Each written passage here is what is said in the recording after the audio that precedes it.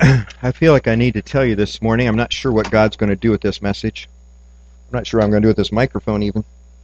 But I have felt led and called by God to share this message from 2 Timothy. It's part of our series on 2 Timothy, and where it's going to go is up to Him. And hope that I can be faithful in delivering the message, and that we all can be faithful to open our hearts and to receive the message that God may have for us individually today. Let's pray. Lord, I thank you that we have been called by your Spirit to be your children, that we have been freed from our past so that we could walk in freedom with you. And that, Lord, you have given us your Spirit inside of us to guide us, to help us, to strengthen us, to encourage us, to motivate us, to challenge us, to convict us. And today we open ourselves to you. Lord, I pray that whatever purpose, whatever plan you have in mind for the message today, that it will be accomplished in our hearts. And that your Spirit will take what is said and translate it to every person here. Amen. I wonder if anybody this morning believes that we're in the last days. What do you think? Mike brought it up, communion time. What do you think the last days are going to look like? Are we living in the last days before Christ returns? Could be. I think it very well might be. Last days is the Bible's way of referring to the end of time when Jesus will return to earth and the judgment will occur. Jesus gave certain times to his disciples so that they would know when the end was coming. In Matthew 24, we read that he and his disciples were one day in that last week of his life before his death, burial, and resurrection. And as they were leaving the temple grounds, they were remarking to Jesus, what a beautiful building, what a massive building, what an amazing building. And Jesus made the comment, he said, I tell you the truth, not one stone here is going to be left on another, that they're all going to be thrown down. Which prompted a disciple's question. And that question was this: when is this going to happen? And what will be the sign of your coming and of the end of the age? And in Matthew 25, starting with verse 4, Jesus answered, he said, watch out that no one deceives you, for many will come in my name, claiming I am the Christ, and will deceive many. And you will hear of wars and rumors of wars, but see to it that you are not alarmed. Such things must happen, but the end is still to come. Nation will rise against nation, kingdom against kingdom. There will be famines and earthquakes in various places. All these are the beginning of birth pains. Then you'll be handed over to be persecuted and put to death, and you will be hated by all nations because of me. That time many will turn away from the faith and will betray and hate each other. And many false prophets will appear and deceive many people. Because of the increase of wickedness, the love of most will grow cold. But he who stands firm to the end will be saved. And this gospel of the kingdom will be preached in the whole world as a testimony to all nations. And then the end will come. Signs of the end times that Jesus referred to are many. He says that it'll include things like false Christs or saviors, and wars and rumors of wars, and nations rising against nations, and famines and earthquakes, and persecution and hatred of Christians, false prophets who will deceive many inside and outside the church. The increase of wickedness will be noteworthy, and the decrease of people's love for God and for each other will also be noted. Jesus predicted that all these things are going to happen as the end is drawing close. And then he said this: when you see these signs, do what? Be ready. Be alert. Be vigilant. Be watchful. You will know the time is coming close, and you want to be ready. Are we seeing these signs today? Yeah. Are we seeing them in increasing frequency, or maybe increasing severity? I think so. Does it mean that the end of the world as we know it is about to come? Very possibly, but I'm not worried about it. I'm just trying to be ready, aren't you? Jesus said no one knows the hour when it's going to come, not even the Son of Man. Jesus doesn't know when that hour will come. One day, the Father will say, it's time. And He will come. And the end will come. So always be ready. Always be watchful. Always be alert. We want to be faithful to the end. That's the whole point of this series from 2 Timothy. Paul is writing to the younger protege Timothy, and he's saying, be faithful. Stay in there till the very end. This morning we continue that study of Paul's last letter that we have in the New Testament, the letter to Timothy. And as we are studying this letter, he's saying, be faithful to the finish. We find the Apostle Paul gives us more signs of the last days here in chapter 3, which is our text for today. Chapter 3, verses 1 through 9 of 2 Timothy. Jesus gave his signs of the last times in Matthew 24. Paul gave his in 2 Timothy chapter 3. Now note that Paul's signs are not natural disasters. They're not wars and rumors of wars. They're more focused on the behaviors and the attitudes of people in the world and what they are doing. He says that we should watch for a time when people are getting further and further away from God. And then we will know that Jesus' return is drawing near. So let's go to chapter 3 of 2 Timothy, and let's find what Paul's description is of this time, these last days. Does this description sound anything like today? That's my question. Chapter 3, verse 1. But mark this, there will be terrible times in the last days. People will be lovers of themselves, lovers of money, boastful, proud, abusive, disobedient to their parents, ungrateful, unholy, without love, unforgiving, slanderous, without self-control, brutal, not lovers of the good. One more, please. Treacherous, rash, conceited, lovers of pleasure rather than lovers of God, having a form of godliness but denying its power, have nothing to do with them. Now I thought, what would this look like in maybe some other translations? Let me share one with you. It's from the CEV, which is a contemporary English version. And it reads this way. You can be certain that in the last days there will be some very hard times. Anybody having those? People will love only themselves and money. They will be proud, stuck up, rude, and disobedient to their parents. They will also be ungrateful, godless, heartless, and hateful. Their words will be cruel, and they will have no self-control or pity. These people will hate everything that is good. They will be sneaky, reckless, and puffed up with pride. Instead of loving God, they will love pleasure. And even though they will make a show of being religious, their religion won't be real. Don't have anything to do with such people. Do you hear Paul's description in these words? Does it sound like anyone you might know? Does it sound like today? I think so. And this fairly long list is a fairly thorough list Paul gives us here when he tells us what people far from God look like. Even if we group a few of them together, this is quite a list. Lovers of themselves, lovers of money, boastful, proud, abusive, disobedient to their parents, and so on and so forth. On top of these descriptions of people far from God, Paul says this about them: they have a form of godliness, but they deny its power. They look good, they appear to be good, but they are denying the very power that might change their lives. That's kind of an interesting thought.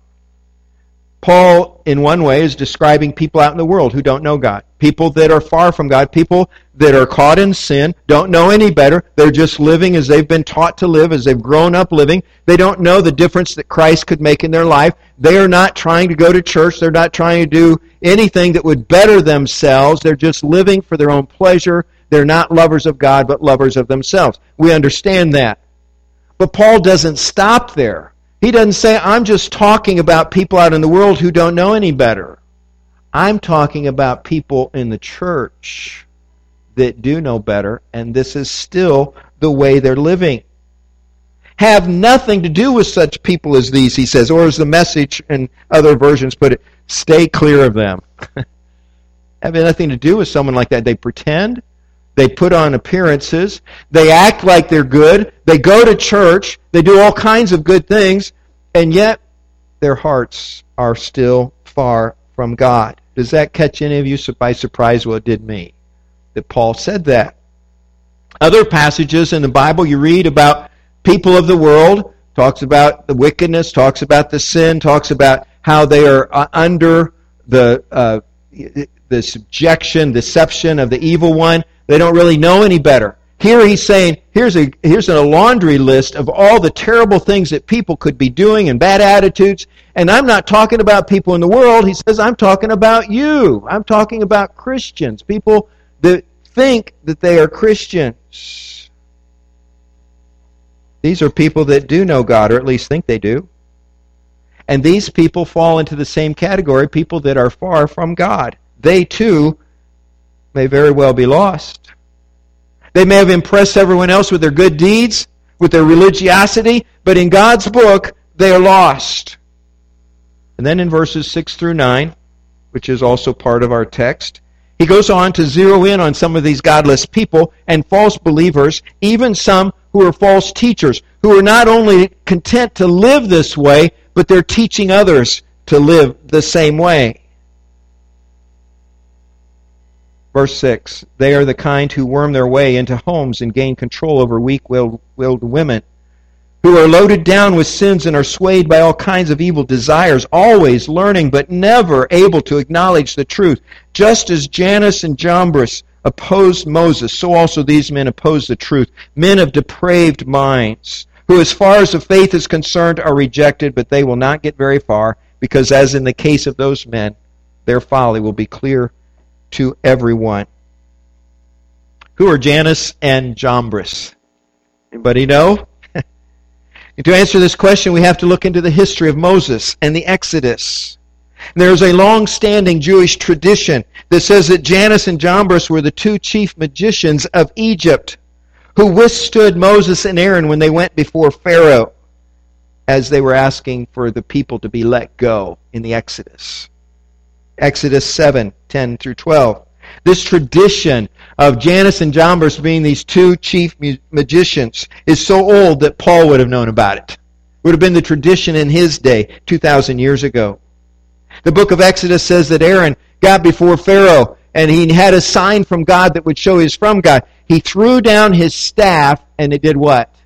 Became a snake, became a serpent. And so the magicians of Egypt were called in and they said, well, we can do that. They threw down their staffs and they became snakes too. But then what happened? Aaron's staff snake ate their snakes. And no, they didn't have a staff anymore. Now they didn't have the trick. And later on it says that these same sorcerers duplicated other plagues. When they changed water into blood, they said, we can do that. Somehow magically they made water appear to be blood. They even helped with the production of frogs, although I'm sure Pharaoh said, listen, we've got enough frogs. We don't need more frogs. Why do that? And then their power stopped. And as the plagues continued, they were powerless. There's even a tradition among the Jews that comes out of the Talmud, which is kind of the rabbinic interpretation of the Old Testament. And the names Jannes and Jambres appear in the Talmud. And it says in one of the midrashes, one of the interpretations, that these two magicians left Egypt with the Israelites. That when they left Egypt, they went along because they knew where the real God was. But when they went along, they continued to create problems for the Israelites. Even when Moses then went up into Mount Sinai to get the law of God, that they were too that instigated and helped Aaron to make the golden calf. And they continued this very negative, false influence in the lives of the Israelites right up to the time of Phinehas in Numbers 25, when finally this plague of evil was stopped by a man who stood up and said, no more of this. We're going to stop this right now. Now, why did Paul name Jannes and Jambres here to Timothy? Obviously, they had not come back to life. He's not saying, here they are, they came back and they're going to create problems now. He was saying, here are people like Jannes and Jambres, whose very intent is to deceive and distract the people of God. His intention was to use the wickedness of Jannes and Jambres back at the time of the Exodus as pseudonyms for the false teachers who would reject the truth of God in Paul's day, in Timothy's day, in what could very well be the last days. They will lead as many astray as they possibly can. Paul further comments that these pretend Christian leaders will even take advantage of people, of weak-willed women, for their own selfish pleasures. They will use their charisma, whatever it may be, for selfish gain and even for getting sexual favors from women easily taken advantage of. And this will not help anybody, and the women will continue to be frustrated as they are under the spell of these false teachers, never learning the truth, even though that's desires. Continue to learn the truth, never come to the truth themselves because their teachers are false and misleading. Thankfully, Paul says these false teachers will not get far. They will be found out. Their folly will eventually become clear to everyone. The main thing we need to draw out of this is simply this, that in every generation, there are people who pretend to be somebody they're not. There are people that others will respect as a solid Christian influence in their life. And they will yield to their teaching. They will yield to that influence and that impact. And they will say, I follow this person because they know God. They know the truth. I am drawn to them and to their teaching or preaching. And sadly, it's easy for some people to gain a following because some people are so gullible, so easily misled. They let somebody else do their thinking for them. They let someone else do their studying of the Bible for them. And so they just go along with whatever they're being taught because it seems that God's blessing is on this person. A good example of false teachers today may very well be the health, wealth, and prosperity evangelists who take advantage of gullible, uninformed Christians who want a God who promises them health, wealth, and prosperity. And because they want a God who will always take care of them and always provide for them, not only what they need, but also what they want, then they listen to false teachers who support a lavish lifestyle. As long as the evangelist is getting what he wants out of it, he's happy because he's asking for donations. They're making donations on the promise that they will get blessings from God. And the whole system, the whole cycle just keeps running on itself until eventually the truth comes out. Even though these men and women may have a large following, either on TV or in their church, Paul correctly pronounces a verdict upon them. He says they are of depraved minds as far as faith is concerned. They are rejected by God. And thankfully, in the big scheme of things, they will not get far. They will not last long because their folly will become known to all. So I want to encourage you this morning to beware false teaching. Learn to recognize it by learning what the truth is. Study the Word for yourself so you know when you're hearing the truth and when you're hearing what is falsehood. You compare what you're hearing to the truth of the Word, and you will know who is speaking the truth. You will learn to discern truth and error. And we are encouraged in the Scriptures to examine, to test the prophets, the teachers that we may hear anywhere, online especially maybe. You know, anybody can put themselves online. Anybody can make themselves look good online because it's only a public image. You don't really know what's behind the scene. You don't know who they are. You don't know what their character is like. And if they look attractive enough, people will just succumb to their teaching. And we need to examine that. We also need to test as we can their humility or their pride and learn why are they doing what they're doing. Are they padding their own pockets with this? Are they pleasing themselves with this? Or are they truly following God and they would sacrifice whatever it takes to be able to teach the Word of God? Now this is quite a passage of Scripture. Now I want us to kind of derive a couple things out of it, and only a couple things. So what are the takeaways for us this morning? What can we take away from this passage so that we may all be faithful to the finish? Because that's our goal in studying 2 Timothy. Well, 3 questions. 3 rather pointed questions for us to answer this morning. Number 1, are we really God's children? Are we really? You may feel like God's child, you may say you're God's child, but is the truth that you really are God's child? Are we legitimate? Are we legitimate in our devotion? Are we legitimate in our faith? Are we legitimate in our discipleship? Letting Jesus call the shots of our lives. Paul is describing people who only pretend to follow God. Could that be some of us here this morning? Very possible. Are we arrogant, boastful, conceited, or any of the other things Paul says are signs of godlessness? He says some are unloving and unforgiving. Some are calloused toward the needs of others. Is that true of any of us? Are we ungrateful for what God has done? Are we abusive towards others? Perhaps even stronger are Paul's words about who or what we love. Specifically says they are lovers of pleasure rather than lovers of God. Are we really children of God? Is our life, about us feeling good and getting whatever we want out of life? Are we living to please ourselves? To find a way to get whatever it is we want? Are we quick to defend ourselves when anybody criticizes us or offends us? Do we have trouble giving to God's work? Do we have trouble sacrificing some of our hard-earned cash to help someone else?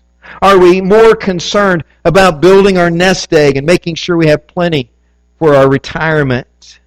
Do we seek out preachers who preach what we want them to preach so we can feed our selfish desires and justify our materialism and our pursuit of pleasure? That's a lot to take in. That's a lot to think about. But we need to ask ourselves, are we really God's children or are we pretending to be? Are we impressing others? Are we making the appearance that others are impressed by? Or in the heart of hearts, are we really a child of God? Living for God, not for ourselves. Big question, big takeaway. Second takeaway, are we truly students of the Word of God? Are we truly into the Word of God and learning the truth of God? Are we seekers after that truth? Are we students of the truth? Or are we easily misled by others? Are we careful to really study the Word of God so that we will know the truth? Or is it a book that sits on the shelf somewhere, maybe collects dust? Is it something that when the preacher's preaching, I'll pay attention, but otherwise I don't do anything about this? I don't care about this enough to do something on my own about this. Can people misconstrue what God said and we don't even know it because we've never read what they're talking about? And so we just take it all in. We just swallow it whole. This could be a very serious problem, couldn't it? Well, you know what? I think it is. Let's be honest. It's a huge problem. It's a huge problem in the American church today that so many people will sit there and receive from a preacher or from a teacher whatever they give out and accept it 100% as truth and never square it with the Word of God. And never on their own go somewhere and study on their own and learn what the Word of God is saying. Because there's no way a half hour on a week can feed you what you need to be fed. There's no way that somebody can influence your life that greatly through a message, no matter who it is. And God puts the burden on each of us then to be students of the Word, true students of the Word. There are many people who love the Lord. They believe in Jesus. They want to be saved. They have done what they needed to do to be saved. They feel confident. And yet they are being duped by false teachers because they do not study the Word of God for themselves. They never question what they're being taught. They are the people that Paul talks about in chapter 4, verse 3, who have itching ears. 2 Timothy 4:3 says, "For the time will come when people will not put up with sound doctrine. Instead, to suit their own desires, they will gather around them a great number of teachers to say what their itching ears want to hear." And there's plenty of guys who will do that. Plenty of girls that will give you what you want, as long as you send them some money. As long as you give them the little bit of fame that they want, popularity. People with itching ears run to hear teachers who teach what they want to hear rather than what God knows they need to hear. Is that what you do? Or are you really, truly a student of the Word of God? Big question. Only you can answer. So now the third question. Do we need to repent? If we have decided, I'm not sure I'm really one of God's children, and we've decided I'm not a student of the Word, is God calling forth repentance from your life today, a change of heart, a change of mind, a change of direction? If we are not really God's children, we can turn to God and repent of our sins and become His children. The door's still open. The opportunity is still there. God says, come on, let's do this the right way. And if we're not truly students of the Word of God, we can repent of our laziness or our indifference, and we become true students of the Word. You have the tools. You have the time. You have the desire. You want to be faithful to the finish. Beware of godlessness in this world. It's everywhere. It's even in the church. So have nothing to do with it. Have nothing to anyone who's promoting that. That's not what your life is about. Get away from that. Because of sin in the world, we need to get our hearts right with God. And we need to beware of the temptations around us and repent, be cleansed by the Spirit of God. Beware the dangers that are all around us. Beware the tug of sin upon your life or mine. Study and meditate on the Word of God. Ask the Holy Spirit to lead you into all the truth so that you will be built on the foundation, the true foundation, which is Jesus Christ. I brought something up here with me this morning. It's our coffee pot. And I did clean it before I brought it, Jane, just so you know. It falls my responsibility to make our coffee every night for the next morning. We program that. Well, this week, Friday night, I did what I did twice before, third time. I got everything ready. I got the water in the percolator. I put the filter in and all the grounds. Never put this underneath. So, as my normal routine is, I get about 5:45, 6 a.m. every morning. Coffee's ready. Oh, so great. Smells when you go in. It was really aromatic yesterday morning. I was really thirsty for that coffee because it smelled great. But it was all on the counter and down into the cabinet. Almost all of it. Thankfully, it has one of those little things that only goes down if this is under it. So that whole decanter was full of coffee, and I had to figure out how to get boiling water, coffee out of there into the sink. So the first half hour of my day yesterday was cleaning up the mess I had made because I was not careful enough to put this in the coffee pot the night before. I've done that 3 times now. You'd think I'd learn to get it right, but I do get it right 364 days a year. But it's not nice when I get it wrong. What's this have to do with you or me? Do you know what? God has done everything we need so that we could be filled with Him. He's done it all. He's gotten it all ready. He's even kind of programmed it. He's set it all up. He's taken the time to get it all ready. And the only thing we have to do is get in the coffee maker. All we have to do is get in there to receive what He's done. And a lot of us stay out here somewhere. A lot of us don't get where we need to be. We don't do what we're supposed to be doing. We resist. We say, well, I'll do that later. I'll do that tomorrow morning. Well, coffee already ran. It's too late to put it under there. And what we end up with is a big mess. What we end up with is dissatisfaction. Because we have not had the desire to put ourselves in the position where God can do what only God can do. And He's made ready. He's got everything set up to go. He's provided for every need of our lives. He's anticipated anything that could happen. The one thing we need to do is put ourselves in there to receive. Are you doing it? Are you really a child of God? Are you truly a student of the Word of God? Do you seek God with your heart, soul, mind, and strength? Is that what you want? If not, can you be honest enough this morning to repent? to repent where your heart is and get it right with God? I hope so.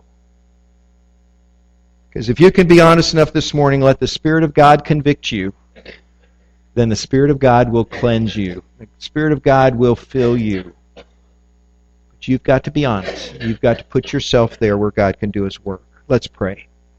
Father, I thank you that you are here in our midst today, that you are working in every heart, and as I prayed at the beginning of this message, you are talking to every person individually, if their hearts and minds are open to you. I pray that every person will acknowledge where we are today. Are we really your child? Are we really living for you? Are we truly a student of the Word of God? Or are we just playing with these things and letting someone else lead us around? Lord, I pray that if we are not really your child, really the student that we need to be, that we would repent of that. Because only then can you work in the way that you alone can work. Lord, I pray for anything going on in our lives.